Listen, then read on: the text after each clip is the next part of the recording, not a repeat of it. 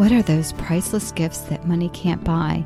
Well, I can tell you one of the first is the gift of time, creating memories with your children. The next priceless gift is teaching your child the value of spending time with God. In the novel, A Few Minutes with God, written for children and teens, the story unfolds about a struggling family and the gift of hearing God and the outcome, which is a wonderful blessing from the Lord. Your children will want to pray and spend time listening to God after reading this book. Visit MediaAngels.com for more information.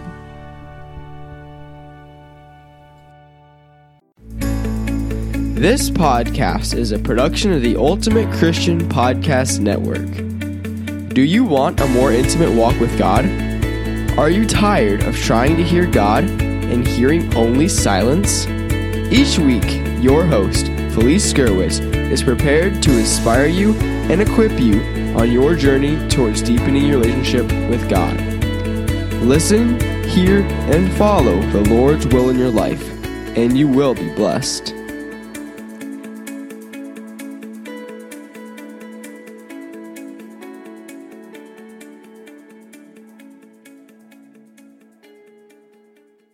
Hey friends, welcome to A Few Minutes with God podcast. Today we are going to be talking about relationship with Christ. This is episode 151.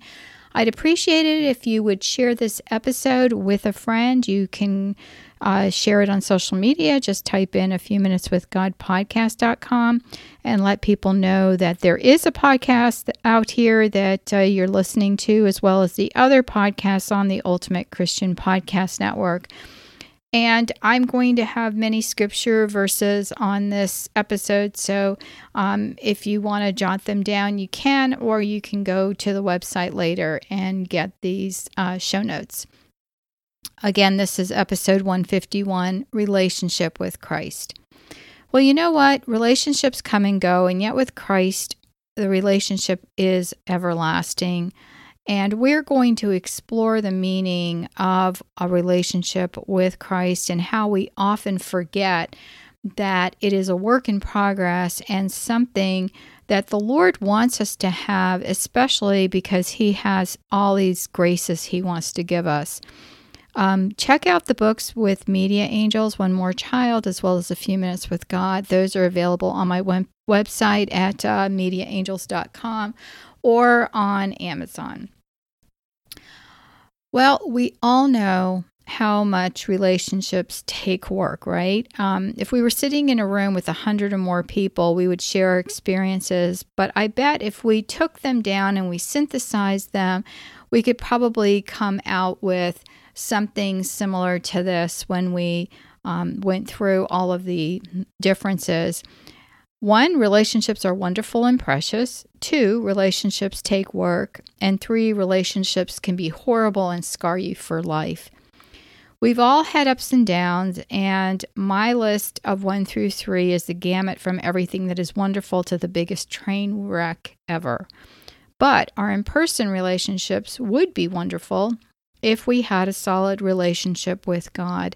I probably shared this before, but early on in our marriage, my husband said to me, I am not going to be able to make you happy. The only person who can make you happy to the level of happiness that you want is Almighty God.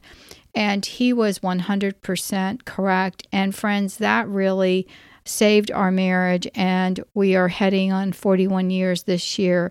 Have there been ups and downs? Of course there has. But there is no way that I could have been loving or generous or kind or anything of that order without God pouring Himself into me. While our relationships with others may not work out, our relationship with the Lord always works out. And we can be sure that the love of God is endless and unending. God loves us no matter what. His love is unconditional. Of course, human love is conditional. I'm going to do this, and then you're going to do that for me, right? But with the Lord, it's difficult to love someone we don't know or someone that we haven't spent time with. And we can't do it in person, in life, and we also can't do it in our spiritual lives. We have to have a relationship that is one where we spend time. We expect to have this amazing relationship with Christ as Christians, but we don't want to put any time or work into it. And there's that pesky word again, right? Time. Just a few minutes with God. That's the refrain I've been using over and over again in my podcast, but it is so true. Without spending time with God in His Word, in listening, during times of quiet, and watching good and wholesome shows and videos that uplift us and do not terrify us, we can't do it, friends. We just can't. So much of what I see lately on videos that is being spread around on the internet, really, I think some of it just wants to scare us into submission or into panic. There's all these different things going on. The world's ending, or, you need to do this or do that. The idea of the world ending is an age-old issue. The Bible talks about world destruction. The worldwide flood was a destruction at the time of Noah, the destruction of Sodom and Gomorrah, right? Where there was a town that was doing horrible things and it was burned up by a meteorite or fire. And we're currently living in a time that is as bad as those days, or maybe even worse. But fear is not from God. And in addition, the Lord Himself told us we were not to fear, but to realize in Matthew 24:35, it says, "Heaven and earth will pass away, but my words will never pass away." And we have to hold on to that, friends. Matthew 24 begins with the verse and goes all the way to 32, and it's amazing. I'm going to read you a section of this in regard to the Lord assuring us about the end of times. "Now learn this from the fig tree. As soon as its twigs get tender and its leaves come out, you know the summer is near. Even so, when you see all these things, you know that it is right at the door. Truly I tell you, this generation will certainly not pass away until all these things have happened. Heaven and earth will pass away, but my words will never pass away. But what about the day or hour? No one knows, not even the angels in heaven, nor the Son, but only the Father. As it was in the days of Noah, so it will be at the coming of the Son of Man. For in the days before the flood, people were eating and drinking, marrying and giving in marriage, up to the day Noah entered the ark. And they knew nothing about what would happen until the flood came and took them all away. That is how it will be the coming of the Son of Man. 2 men will be in the field, one will be taken and the other left. 2 women will be grinding with the handmill, one will be taken and the other left. Therefore keep watch, because you do not know on what day your Lord will come. But understand this, if the owner of the house has known at what time of night the thief was coming, he would have kept watch and would not let his house be broken into. So you may all be ready, because the Son of Man will come at an hour when you do not expect him." This is such food for thought, and you should sit and really meditate on those scripture verses. But the one thing I want to, really point out is that nobody knows the hour, not the angels or the Son. Of course, God in His glorified state, He knows, and I do believe that, there's different exegesis on this topic out there, and I'm not a scripture scholar, so I'm not even going to attempt to tell you what I think. But, that is something that should make us feel better, because no one knows, The second is we should be watchful. We should prepare every day. If we lived every day like this was our last day, can you imagine what an amazing day this would be? And the third is the hour will be when we least expect it. Not when everybody's saying the world's ending, right? But we don't need to worry if we have a relationship with God. All we need to do is worry about the state of our souls. Where is our relationship with Jesus? Do we have a relationship with the King of Kings, the Lord of Lords, the bright morning star, the Alpha and the Omega? Or do we just think of the Lord as always being there and we can use Him as needed? Friends, relationships take work. Our work takes us out of relationship all the time. We are so busy with work, and I'm guilty of this as well. Yet when I go to my Lord, when I picture myself resting my head on His shoulder, I am filled with the truth that He has not forsaken me. He is waiting and He is ready. The question is, am I ready? Are you ready? Where are you spending your time? How can we work on our relationship with Christ? Let's look at these 5 points.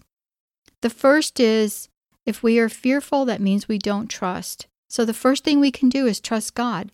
He will always be there for you. He will always be waiting. He will always be ready for you. The second is, praise God each and every day. One of the easiest ways to enjoy the day is to begin by thanking God for our life. The third is, don't fear death. Death is everlasting life without sadness, pain, or anger. It is a place of happiness and joy, so get ready. The fourth is, remember each day is precious. Set up reminders if you cannot find the time to spend with the Lord. Plan it and stick to the plan. And the last is, enjoy your relationships with your family, with your friends. Seek out good in others and bless them with a smile, and pray for those who irritate you. Oh, praise be the name of Jesus now and forever. Let's pray. Dear Lord, we are a people that long for you, and we will never be satisfied unless we have you in our life. Our souls thirst for fulfillment, but nothing on this earth will fulfill us like you can. Please, Lord, help me to see this as I continue to grow in my relationship with you. Help me to find the time. Give me time for this purpose. Dear Lord, I pray for the following intentions.